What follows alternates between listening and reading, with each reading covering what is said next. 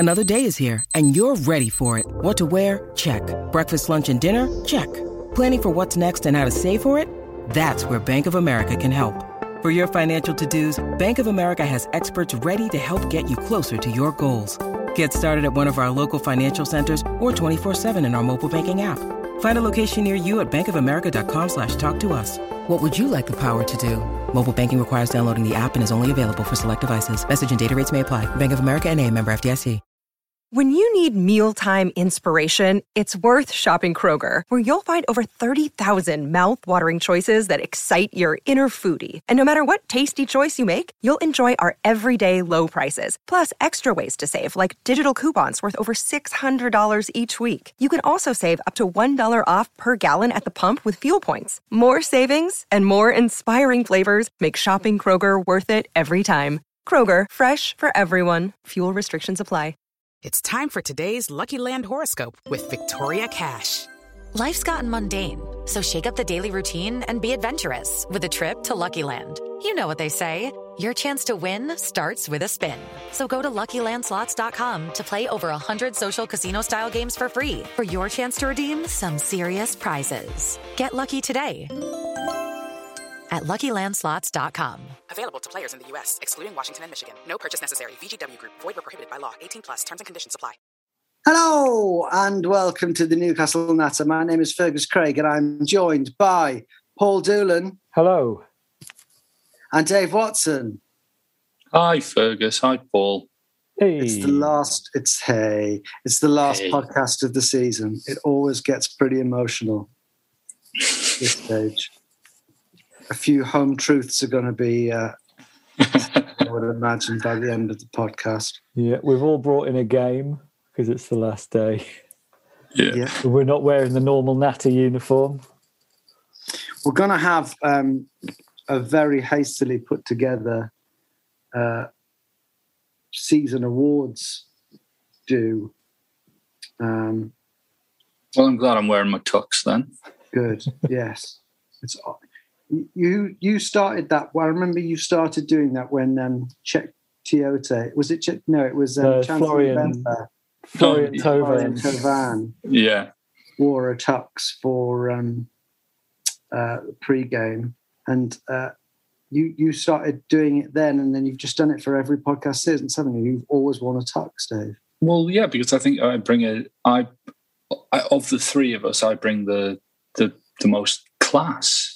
Yeah. So it's up to me. I think, Now that that's just come up, that from when was that? 4 or 5 years ago? The Steve McLaren's season, wasn't it? The tuck situation with Florian Tovan, who went on to become one of the best players in Liga.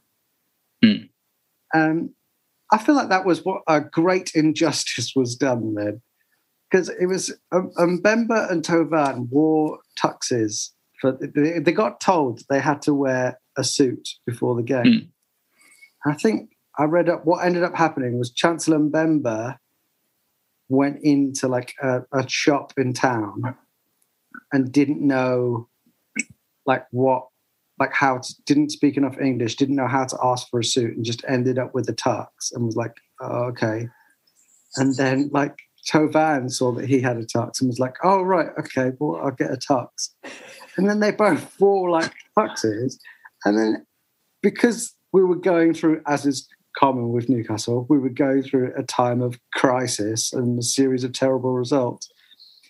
The local media and the fans and everyone, and Alan Shearer as well, decided that it was like a disgrace and that they were taking the piss out of football.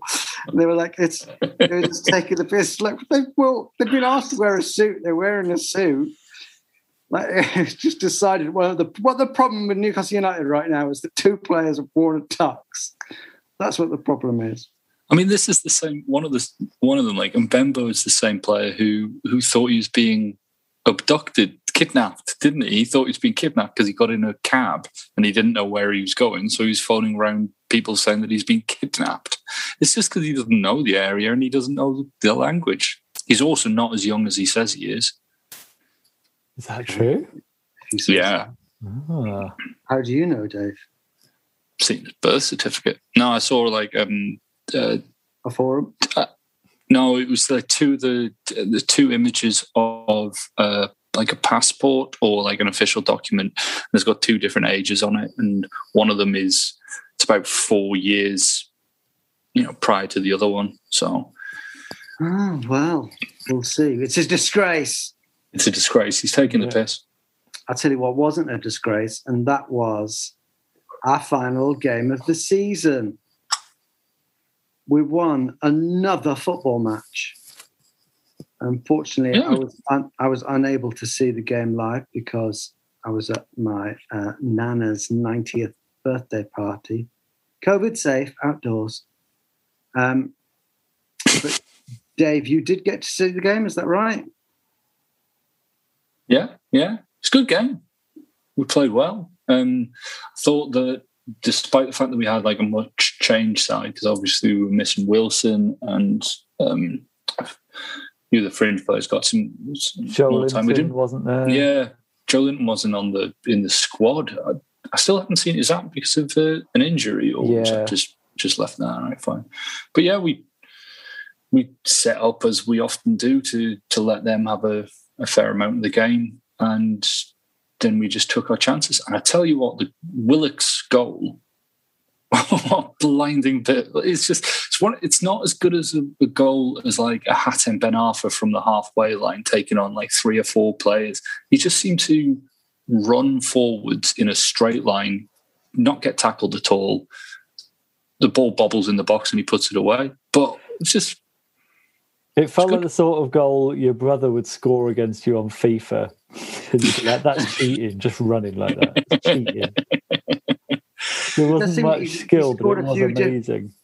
He's scored a few different kinds of goals now, hasn't he? He's showed that there's a few bits to his game. Paul, did you get to see much of the game? I've only seen the highlights, I'm afraid. But fair enough. It doesn't sound like it was the most kind of high-octane game, but then it wouldn't be as against an already relegated Fulham last day of the season. But I think, considering we started with no strikers, clean sheet and a 2-0 win, it's not bad going for us. A few clean sheets with Emil Kraft at the back, which if you told me that a few months ago, I'd have called you a liar and I'd have cut off all ties with you. I'm going to we can keep talking about the Fulham game if there's much more to say, but I'm going to sort of bring things in here with a tweet from the Reverend Joe Kinsella. He says, has there been a bigger turnaround in an NUF season from seemingly inevitable disaster to things being pretty much okay? I'm no Bruce fan, but surely there has to be some recognition that he's done a decent job for us to finish 12th. I'm willing to eat a bit of humble pie. Dave, are you willing to eat some humble pie? I am. I'm going to eat some humble pie. No. Paul, are you going to eat some humble pie? Yeah, I've got my plate out. I'm ready. Paul's eating some humble pie. Dave, are you going to eat some humble pie? It depends. What are you asking me? Are you asking caveats, me? Caveats. Is this Matt Hancock's press briefing today? Steve Bruce is still a shit football manager. That we've ended up in 12th position on 45 points is like it defies a lot of logic.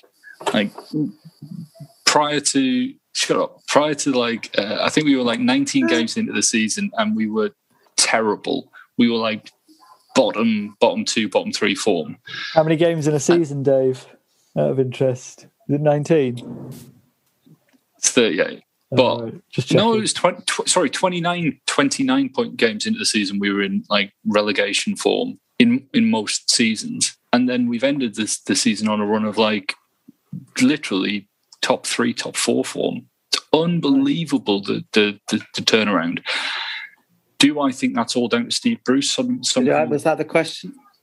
I'm not. Did I say is it all down to Steve Bruce? Okay. Yeah. Am I going to eat humble pie? No. No, because I'm still right. He's still not a good manager. I believe that we were at a stage, and I will admit, I eventually became very critical of Steve Bruce. I don't think I went anywhere near as far as you, but I believe that we were at a stage where your regular contention was that if we were to take any qualified coach in the whole of football, that they would be a better manager than Steve Bruce. Do you stand by that? I think at the time, no, I don't stand by that because, like, John Carver. Oh, that's all right. It's a bit of humble pie. Is that a little bit humble pie then? No, it's not. Now, he's still shit, and he's still, like, next season, if he's still in charge and all those things, I'd still put us as among the favourites to be relegated. So Reverend Joe Kinsella said, "I'm no Bruce fan." He's no Bruce fan, right? So it's not either Bruce, I accept that I was wrong when I said he was a shit manager and Bruce is now brilliant. That's not the question. The question is, it's not all binary. The question is, are you willing to eat a little bit of humble pie, Dave? No, because I'm still right. I think you look at the praise that has been heaped on some managers this season, whether it's Sean Dyche, Graham Potter, Ralph Hasenhüttl, even Scott Parker, and we've finished above all of them with a team that's not necessarily leagues above. I think if you don't credit the manager for that, then what can you do? We've had some abysmal performances as well, but if you'd said at the start of this season, 12th and a cup quarter final, you would have said that is a good season. I think you can split the season into it's a weird thing, but that is like football, right? Because it's to finish where we have finished in the table, you have to have had like some good parts of the season and some bad parts of the season. If I was to split our season into 3/3, I would say that the first third of the season was patchy, contained some good performances and some bad performances. Some very bad performances, but some pretty good performances. The middle third of the season was appalling. Yeah. And the final third of the season was very good. I would say... Yeah, I understand that. I don't think the thirds are equal because we went on a run of 2 wins in 21. Which is awful. But as you've just said, our form right now is... top. It's genuinely, it's like Champions League form. It's unbelievable form. Well, that's as good as we were bad, isn't it?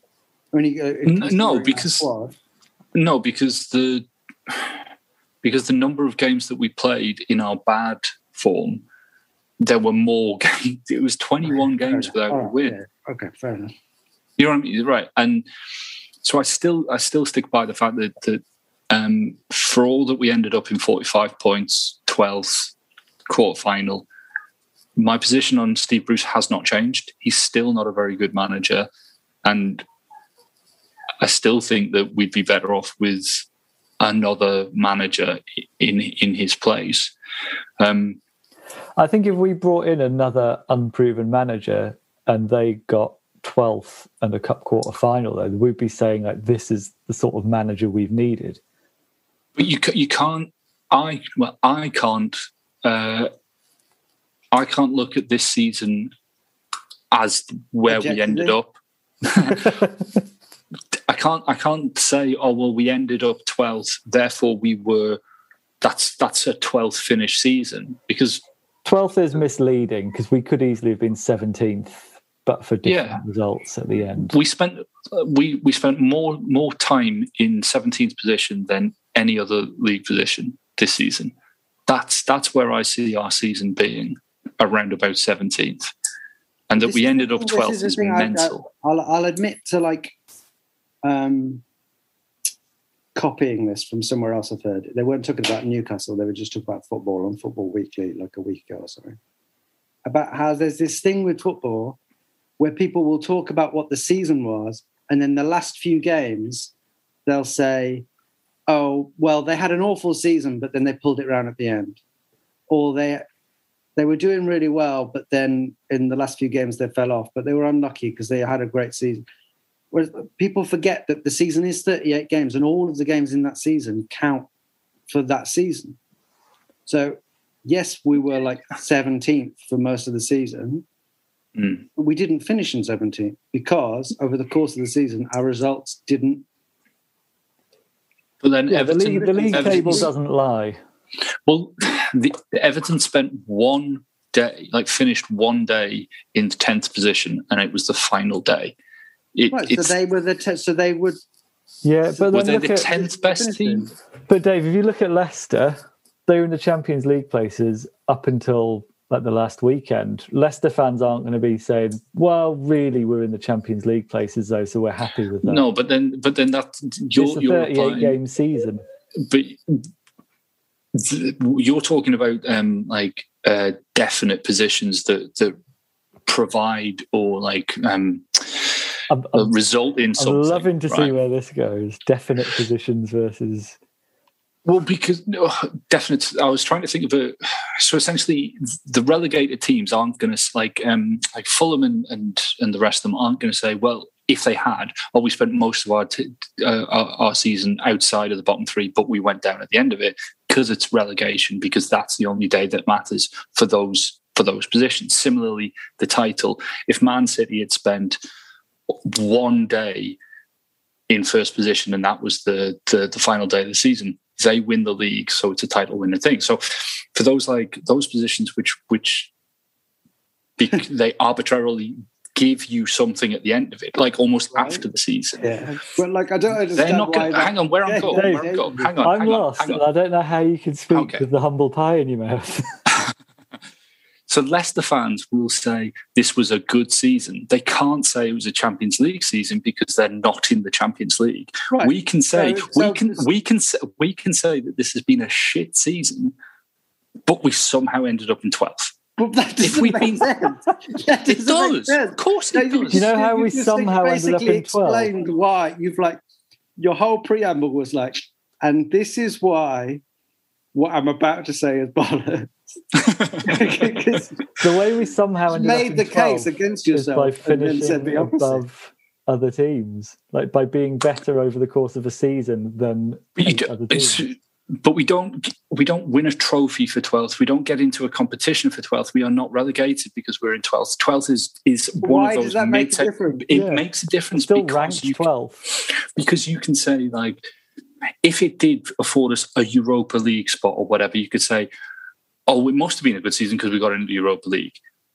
We achieved something. We were rewarded with something, but all we did was finish 12th on the final. Right, so it does, because had we finished 17th, which up to the final day of the season was more than possible, had we finished 17th, the conversation that we three would be having is it was a shit season, but at least we stayed up. But we didn't.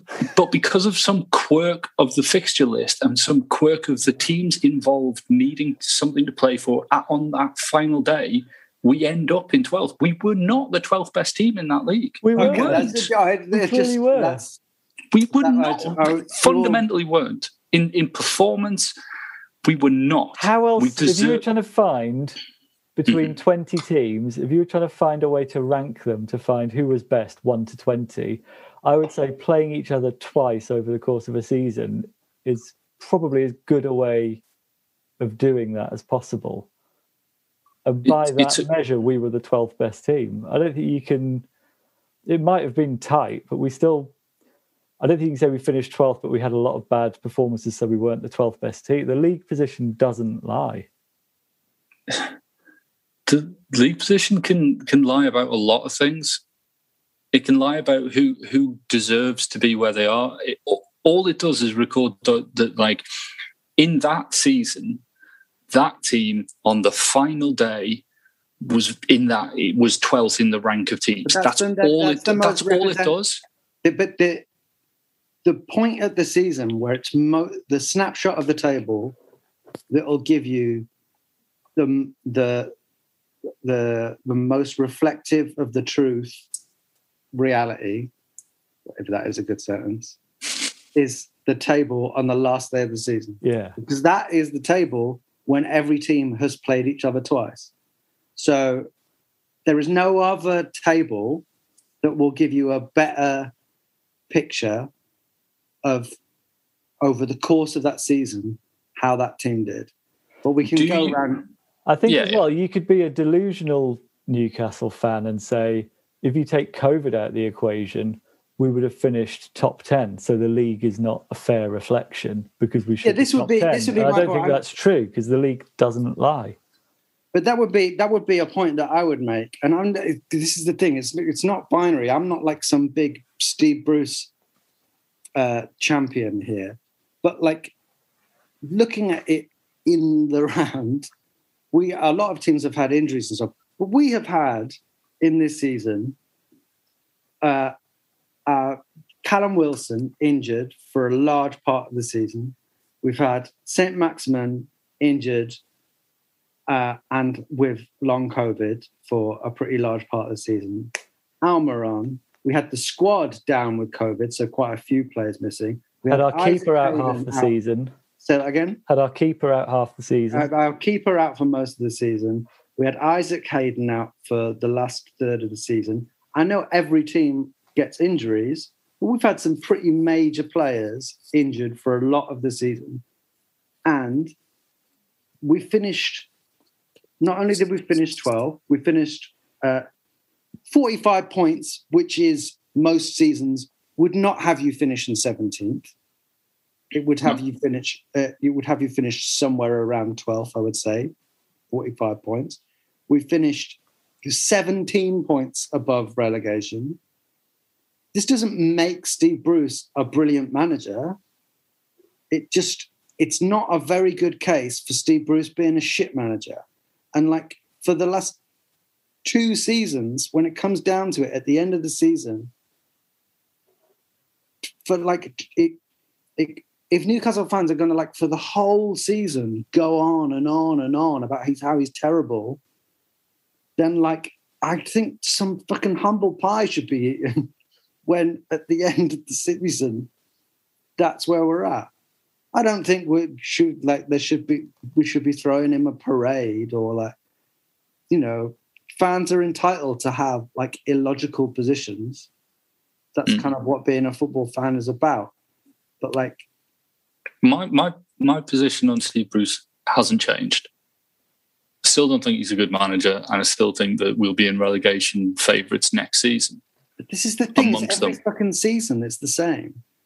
We have to listen to people like you tell us how we're going to get relegated all season. Oh. If Steve Bruce says, we're definitely going down, you have to listen to it all season. Then we finish 12th and they don't say a fucking word. I'm saying it right now.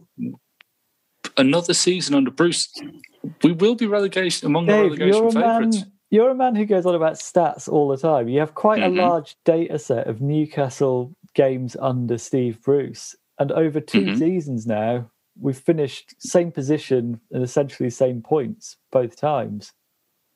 So I don't know those stats don't matter. I don't think you'd look at the trends from that and go, we're definitely going to get relegated or we'll be favourites for relegation. We would be favourites for relegation. Among the favourites for relegation. Right. And I think we would be if you looked at our wage budget as well, right? No. If you didn't know who the manager was, we would not be among the favourites. We would not be in... Are we not in the bottom 6 clubs in terms of wage budget? I think we're about 14th. Yeah, maybe 14th then, yeah. So we finished above our wage budget, which is not bad. But okay, maybe we're not a relegation candidate. Wage budget, fair enough. So you talk about stats, and the stats that I like looking at are chances created, defensive actions, tackles, interceptions. Like I look at the performance stats, and performance stats prove that up until around about the Brighton game, we were bottom. We were 20th in all those things, and yet we were still getting results somehow. So you're choosing to ignore the big tranche of recent stats that contradict it? No, because there's something that happened. Graham Jones, of course. Who's now being called up by the England squad. I mean, apparently, yeah. Have you not seen this? He's been called up to the England squad. Yeah. All right. Okay. First since Michael Owen. to be a Newcastle player selected for England or Newcastle staff. England, yeah. But I mean, you're not going to change my mind on Steve Bruce. I still think he's shit, and I still think the bookies will probably have us as among the favourites to go down next season, and so will I.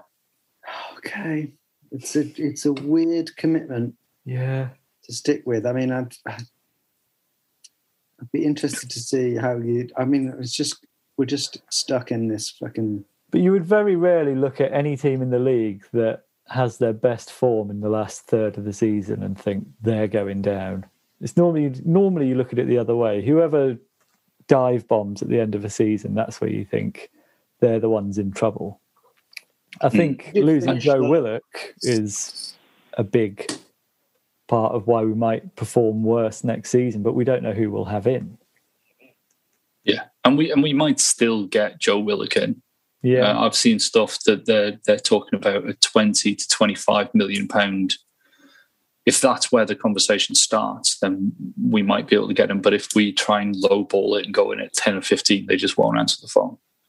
I've heard that apparently amongst Arsenal fans, I think apparently it wouldn't be that big a sell for them to sell Joe Willock, if you see what I'm saying.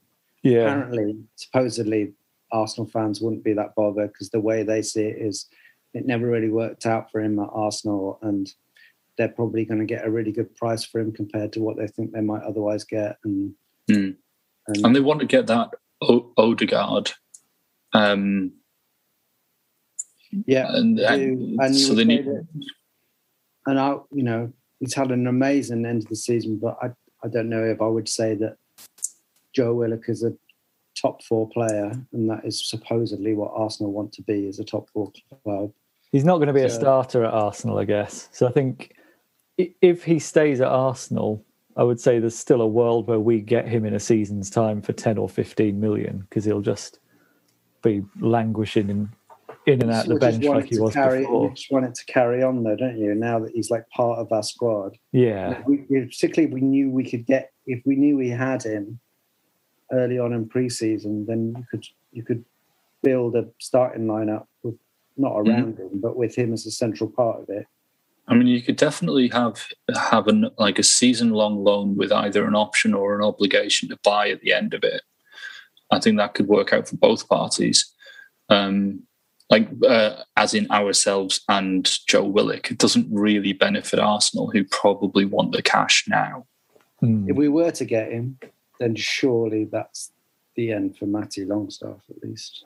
I think he'll be on the way out anyway. Yeah. I can't see a world in which he gets ahead of Shelvey, Hayden, whomever we bring in, be it Willock or whatever. I can't see him. Sean Longstaff, his brother. It's going to be very hard to dislodge Jeff Hendrick from the starting line. Well, honestly, if somebody came in for $2.5 million for him, or like 1 million, or like yeah. Well, speaking of Jeff Hendrick, we do have our season awards coming up. So, should we have a quick break, and then we'll rattle through our awards? I'm sure sounds good. There'll be room for some more humble pie.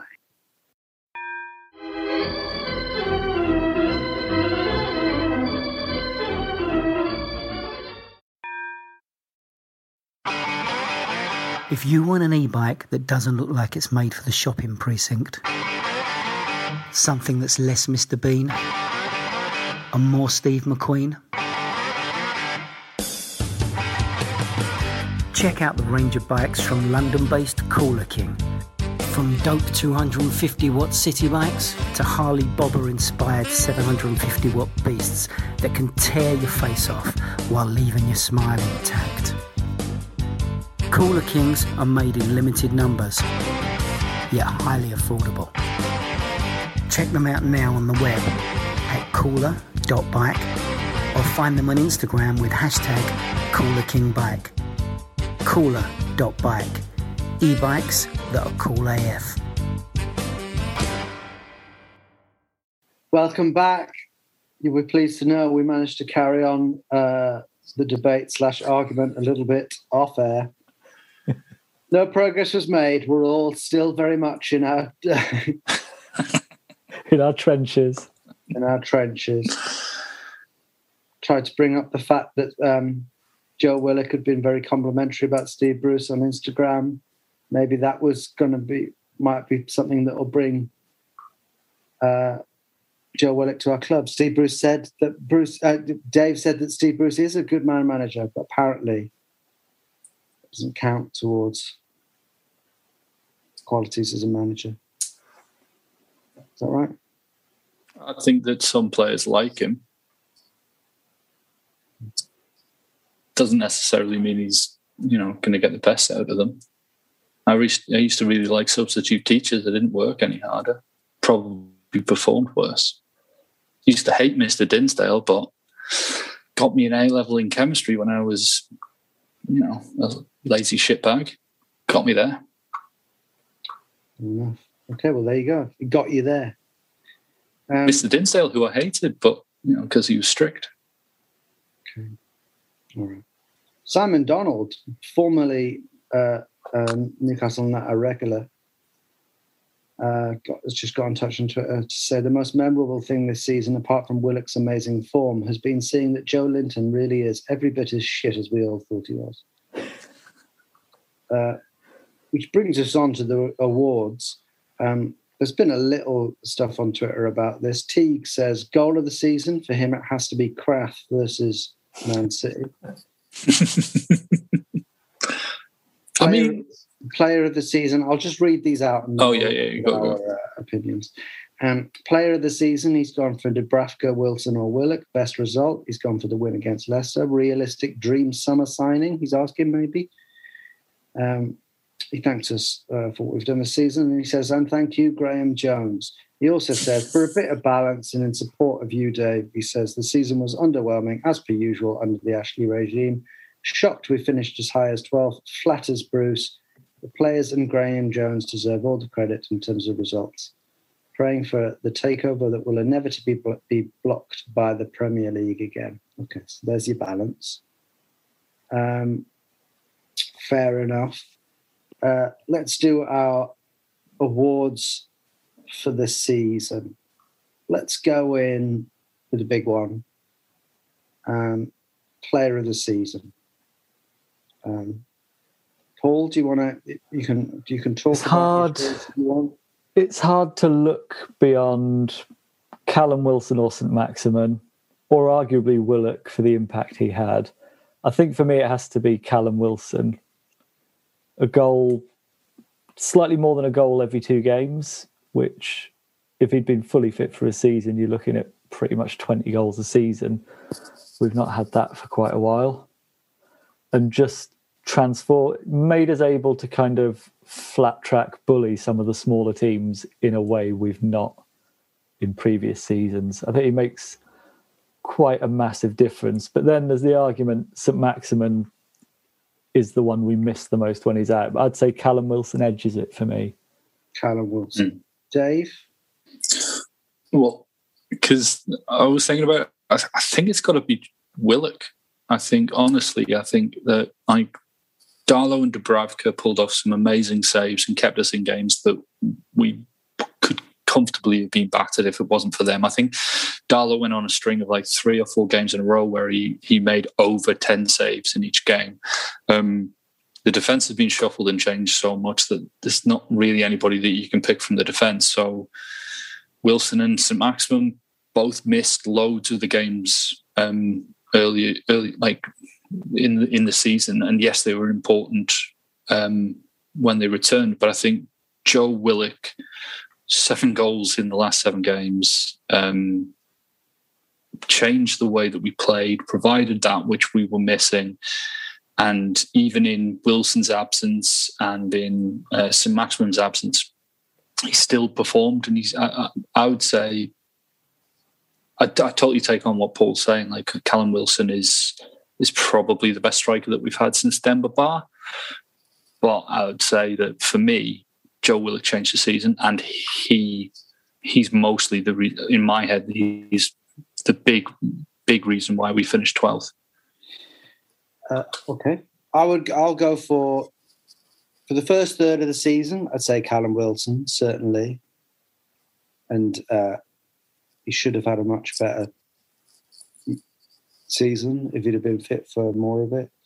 I'd say Joe Willock for the last third of the season, without a doubt. I'd say for the first half of the season, Carl Darlow. He's sort of been forgotten now because he's still not our first choice keeper, but I thought he was absolutely unbelievable for us. I was going to say St. Maximin because even though, I mean, he must have played more than Joe Willock, but he's just so by far our best player and was so much better when he's on form. His influence on games, I would say, is more than Wilson and Willock in terms of what he does to the shape of other teams. Yeah, he's our best player, but I've actually talked myself into, not because I'm just trying to be a hipster, I actually talked myself into Carl Darlow because I think he was consistently good, played. He was probably our player of the match more than, I mean, that says something about our season, but he was probably our player of the match more than any other, for more games than any other player. Yeah, makes sense to me. I think the tricky thing with Darlow, though, is you notice him more because his strengths are kind of saving, but his management of the back line isn't as good. His command of the defence isn't as good as Dubravka's. I think it was noticeable when Dubravka came in that we looked slightly more assured. Goal of the season. I'm trying to remember a particular. St. Maximin against Burnley is the one that's or the Leicester one where everyone touched the ball. Yeah. I was going to say the St. Maximin against Burnley, definitely. I did like the Willock goal. Oh, fuck, who was it against? Where St. Maximin plays it round the corner for Murphy. Yeah. Oh, who was that? It was like 2 or 3 games ago. Was it Sheffield? I think it was Sheffield United. Yeah, it was. That wasn't so much like a brilliant bit of skill or an excellent finish or anything. It was just a lovely bit of build-up play and then that cut back. But yeah, St. Maximin's against Burnley was reminiscent of Ben Arthur's against Bolton. Yeah. Another one I really enjoyed was Paul Dummett's the other week, just because... Yeah, first in 5 years. Yeah. Going back, I'm just looking through our games of the season because, of course, you forget the first half of the season. But there was a good Jacob Murphy free kick that got us the equaliser against Wolves. In the 89th minute. I remember that. I do remember quite a good Joe Linton goal in our all-time greatest away victory against Morecambe. The 7-0 against Morecambe. There was one really quite good. That cup campaign feels a bit like a fever dream. I think because it was in such an odd part of lockdown and we were buying games to watch on a stream. It feels really odd looking back at those. Like clubs like Newport County. Yeah. Yeah, it felt very much like it feels now like it was a pre-season friendly that we had to subscribe to a weird service for 4 weeks. Yeah. Game of the season? Leicester 4-2. Certainly the result of it. So much was riding on that. And not only did we comfortably win, but we played some really good stuff and it was against really good opposition. And, the players that scored the goals were it was Wilson at the double, it was Willock, and Paul Dummett getting the first in 5 years. Just different types of goals. Good. It was just all round performance was good. I'll tell you the game of the season that might have been the most sort of enthralling watch, the one that got me on the edge of my seat the most, was the Southampton 3-2 game. Oh, yeah. When we went down to like 9 men. We went down to 10 men. Oh, we did go down to 9 men. A player went off with injury as well, didn't they? Mm. So we were 2-0 up, then it was 2-1, then we got it to 3-1, and then everything sort of turned and they got it to 3-2, and then we had a player sent off who was Jeff Hendrick, so half a player sent off. We had a Strava run interruption. and then I think it was the last sort of 25 minutes we were with 9 men, and I thought it was a brilliant performance to hold on for the 3 points, because I really did not think we were going to, and I found that very exciting. Like, we got ourselves in the shit, but we managed to get ourselves out of it. Similar but different to the West Ham game that we won 3-2 as well. Right, I'm trying to remember that one. Yeah, were we 3-0 up in that game? Yeah, and I think they had a man sent off fairly early. We were 2-0 up in that game. I think we're 2-0 up. Oh yeah, because they brought it back to, and then Joe Willock scored in like the 94th minute or something. Yeah. That's right. Yeah, they got it back to 2-2. I think as well, doing the double over West Ham and Everton felt unlike us. Okay, let's go for signing of the season. Dave? I'm tempted to go Willock again, but I think it has to be Emil Kraft. No, it has to be Callum Wilson, because he's an actual signing. Because you could say that Willock was the sort of deal of the season, maybe. And you look at the other transfers that were made in the summer, and it was Kraft, Fraser, and Lewis, and it's only Wilson and Hendrick. Sorry, yeah, I try. It's only really Wilson that made any kind of positive impact on the side. I mean, to be fair, Kraft towards the end of the season, Kraft looked like he was, not the car crash that we thought. Kraft wasn't signed this summer, was he? Last summer? No, you're right. He was last. Because sorry. So I apologise. That's all right. Please. We all make mistakes. Steve Bruce makes mistakes, but in the end.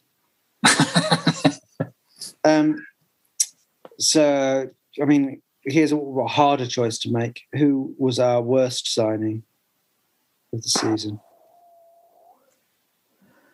In some ways, Hendrick seems nailed on for that. In terms of most disappointing, I think Ryan Fraser and Jamal Lewis were more disappointing. I mean, Hendrick at least got some goals as well. Fraser, I would say he might be good, but actually, in terms of end product, goals and assists and everything, did he get anything? He got a couple of assists. I think he scored in the cup run. But the thing that bothers me about Lewis is that he doesn't look anything like the big prospect that we were told that he could be. Whereas Ryan Fraser, arguably through no fault of his own, has just missed loads of the fucking season.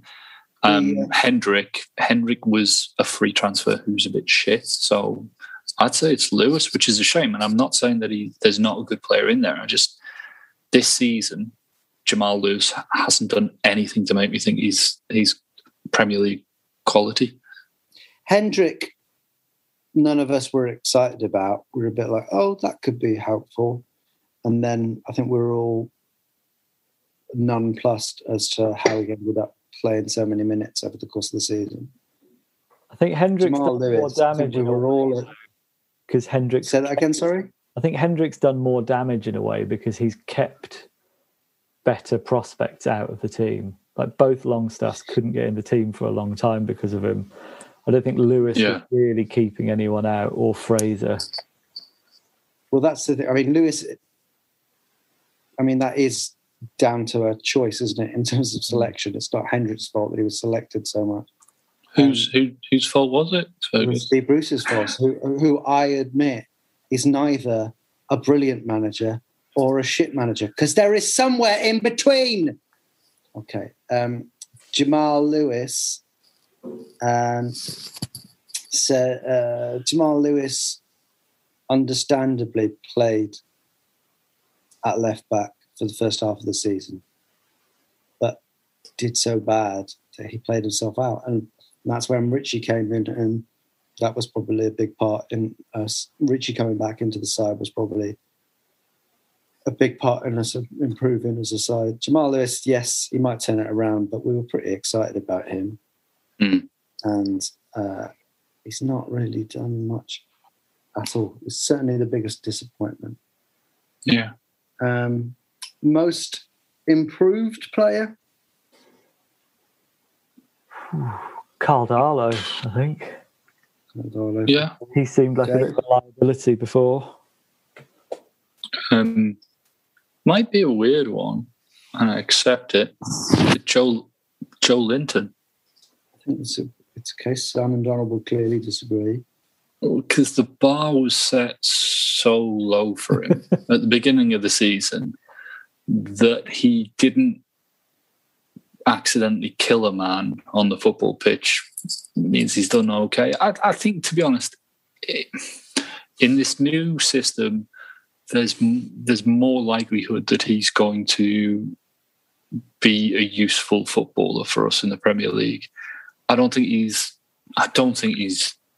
particularly good, but I just think that he is the most improved, because last season, fuck me, he was terrible. But then he was being played in a bad system with no support. I think we need to readjust our thinking on him now. Forget the price tag, forget everything that's gone before, and just rethink him as Shola Amiobi. Yeah. Yeah, I think that's harsh on Shola, but maybe. Like latter day Shola Amiobi. Yeah, fair enough. Maybe like as a useful squad player.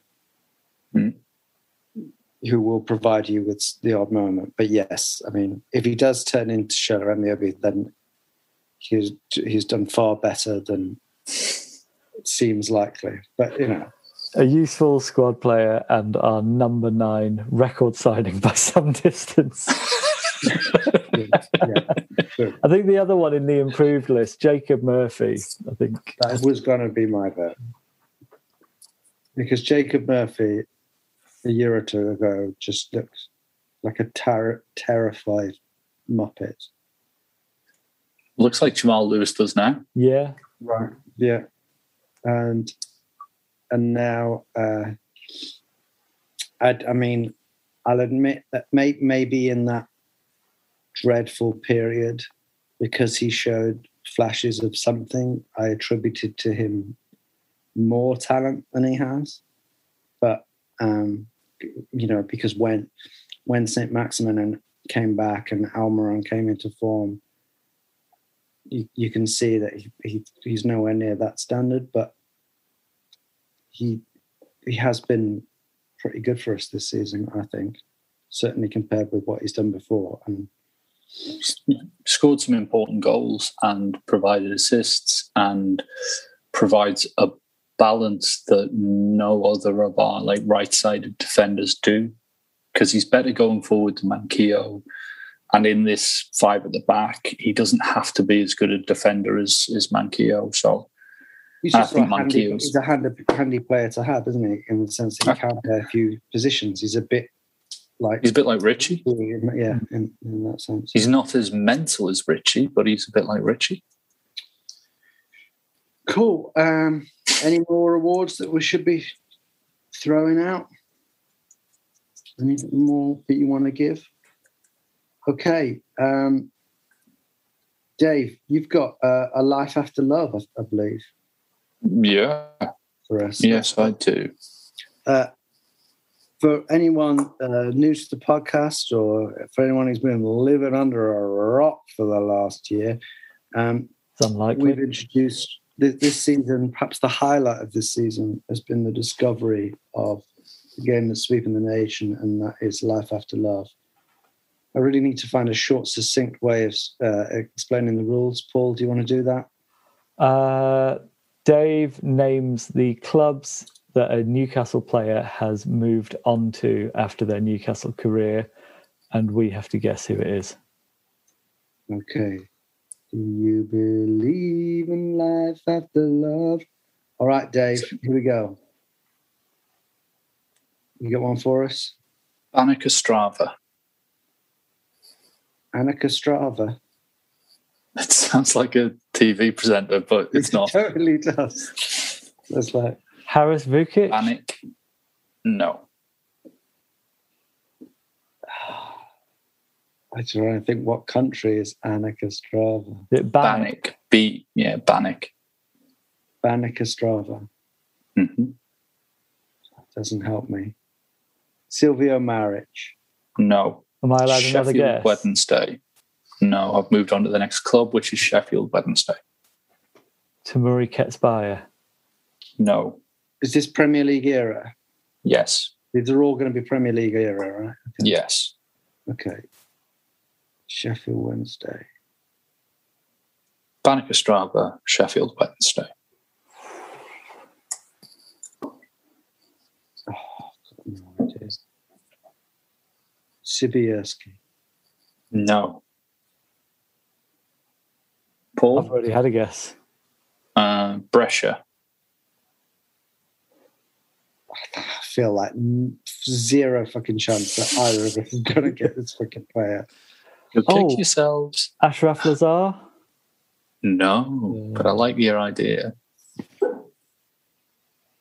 Anything, Fergus? Just name a footballer, but I don't know. Fucking Riviere. No, Cosenza. Never heard of it. The thing is, it's going to get more recognizable as I go along. Are some of these loan spells? No, these are all permanent. These are all permanent moves. So he went wow. Banik Ostrava, Sheffield Wednesday, Brescia, Cosenza, and then Portsmouth. Loire? No, Laurent Lebert. no. West Ham. Amdi Faye? No, Shaka Hislop. no. But Biramar. I don't know where Pavel that is. Cernicek? Yes, it is. That was going to be my next guess. Fucking hell. It was And David saying Shaka Hislop. the club after Biramar, Newcastle United. Oh, he came back, didn't he? Okay, Yeah. that was fair enough. It took you in a direction where you could have got it. That was fair enough. He was one of the few players to find love after love by coming back. Yes. Right. Next one. Okay. Yeah, cool. VFL Wolfsburg.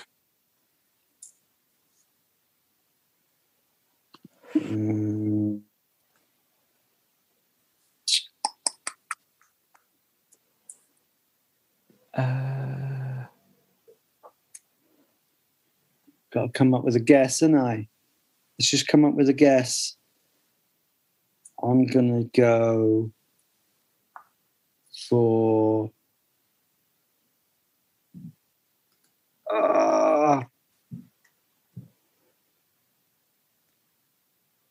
no one's saying anything. Younger and Biwa. I'm gonna count your Younger and Biwa. No. That'll do. That's fine. That's a guess. I won't. Okay. After Wolfsburg, it's Ruben Kazan. I'm going to start giving you only 15 seconds. Yeah, just keep on there. Marriage. No. Birmingham City. Ooh. Martins? Yes, Obafemi Martins. Well done. Paul is streaking into the league. Nice bit of symmetry. He played 88 games for Inter Milan before he signed for us. And then he played 88 and scored 28 goals. And he's played for us 88 games and scored 28 goals. Nice. And just to check, bit of symmetry. in terms of this game, if Paul's winning now, does that mean he's won? Or do we wait until the end to see what the position is in terms of scores at the end of the game? Or is now, what is the point of the game when well, you can't win, Fergus, at all. Okay. So we'll keep going because I'm enjoying it. But at the end of the season, you're a loser. So after Newcastle United, he moved to Hull. Ben Arthur? No.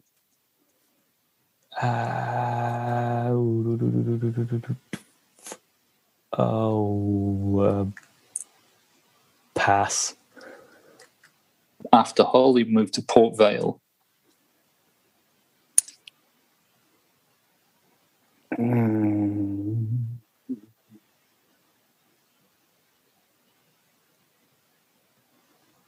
Paul Griffin? Huntington. Andy Griffin? Yeah. No. What did you say, Fergus? Paul Huntington. No. After Port Vale, he moved to Port Vale. Eh? After Port Vale, he moved to Real Madrid. David Port Edgar. Vale? No. Paul? Port Vale to Port Vale? Yeah. I don't know. Essentially, his contract ended. He went on trial somewhere else and then decided against it and moved back to Port Vale, who gave him a short-term contract. It's not Alan Shearer, is it? No. Then he moved to ATK, who I've never heard of, but I presume they're Greek. Dabizas? No, the Indian Super League, I'm afraid. Oh, not Nikos Dabizas then. No. And after ATK, Fleetwood Town, where he joined up with Joey Barton. Michael Chopra? No. I don't know. Final one is Colne, Colne. Yeah, Colne. Yeah. This might be a blank. Yeah. I think it's some like random defender. I think he sounds Irish. It is a defender. He's not Irish. I don't think he's Irish. If he played for Joey Barton, he's relatively recent. It's a defender. Probably wasn't very often in the starting 11. I tell you what, who did we sign him from? And I think you'll immediately get it from this. Wigan. Ryan Taylor. There you go. Oh. Dear me. It's all right there. 2-1. We can do a third if you like. No, it's fine. It's fine. Right. Yeah, go on then. For the people playing at home, laugh after love. For the kids. We're lucky enough to be lined up late enough for one more game. After Newcastle, his next permanent move, Portland Timbers. Martins. No. Martins? We've already had Martins. Oh, yeah. You dick. Who went to Portland? Can you let me finish by saying Martin's here? Bye, Martin. See you later. Portland Timbers. Martin's Odegaard. No. After Portland Timbers, he moved to Ipswich Town. Darren Ambrose. Oh, no. No, it's not Darren Huckabee, is it? After Ipswich, he moved to Peterborough United. Loire? Nope. Go on. Another one. After Peterborough, he went to Wellington Phoenix. Oh. This guy made 268 Stephen appearances Taylor. for it is Stephen Taylor. Boom. There you go. But it doesn't matter because I started better. So I've even though it's a draw, I've won. I think we've learned anything. I think so, because you didn't need any clues to get your wins. So Fergus's last two, they don't count for as much, do they? It doesn't mean very much to me. It's absolutely fine. But I'll tell you something that does mean a lot to me, and that is my Newcastle Natter brethren.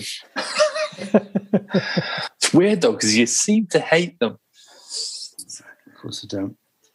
Sibling rivalry, isn't it? So, we've never mentioned that we're all brothers, have we? No. It came up. I tell you, it's a weird season. The surnames of our wives. It's the biggest gap between 17th and 18th in Premier League history. It is nuts that we were quite worried about Fulham catching us. I think I've heard or read somewhere since that Brighton game, I think Fulham picked up 1 or 2 more points and that was it. Yeah. Well, because we were 2 points clear of them after the Brighton game. And then we're now was it 17 points? Yeah. We were closer to, let me just add this up. We were as close, in terms of points, we were as close to Tottenham in 7th as we were to Fulham in 18th. That's crazy. I saw. Mark, would you give the season? Would you say? Like a C minus. It's like par for the course. It's what I expect under Ashley. A lot of shit, and then we stay up or we don't. Not a lot to, It's hard to say, isn't it? Because, I mean, for everything I say, it is basically a standard Ashley season. It's a variant on it, Well, you look at the last 4 seasons and we've finished with either 44 or 45 points, and we finished somewhere between 10th and 15th, I think. It's pretty standard. I don't think we've been as close to the bottom 3 as we have been this season, but yeah. Well, there's less than a minute left on the Zoom, so we've got to finish there. But thank you very much. It's good to finish on a positive note. Thank you very much for everything, Dave Watson. Thanks, Fergus. We're not selling us now. It's maximum. Thank you, Paul Doolan. Thank you. Thank you to you, the Newcastle Natter listener. Goodbye. And thank you to Graham Jones, of course. Graham Jones. Thank you, Graham Jones. Bye. This is a Playback Media production. To listen to all our football podcasts, visit playbackmedia.co.uk. Sports Social Podcast Network. Judy was boring. Hello. Then Judy discovered ChumbaCasino.com. It's my little escape. Now Judy's the life of the party. Oh, baby, mama's bringing home the bacon. Whoa, take it easy, Judy. The Chumba life is for everybody. So go to ChumbaCasino.com and play over 100 casino-style games. Join today and play for free for your chance to redeem some serious prizes. ChumbaCasino.com. No purchase necessary. Void where prohibited by law. 18+ terms and conditions apply. See website for details.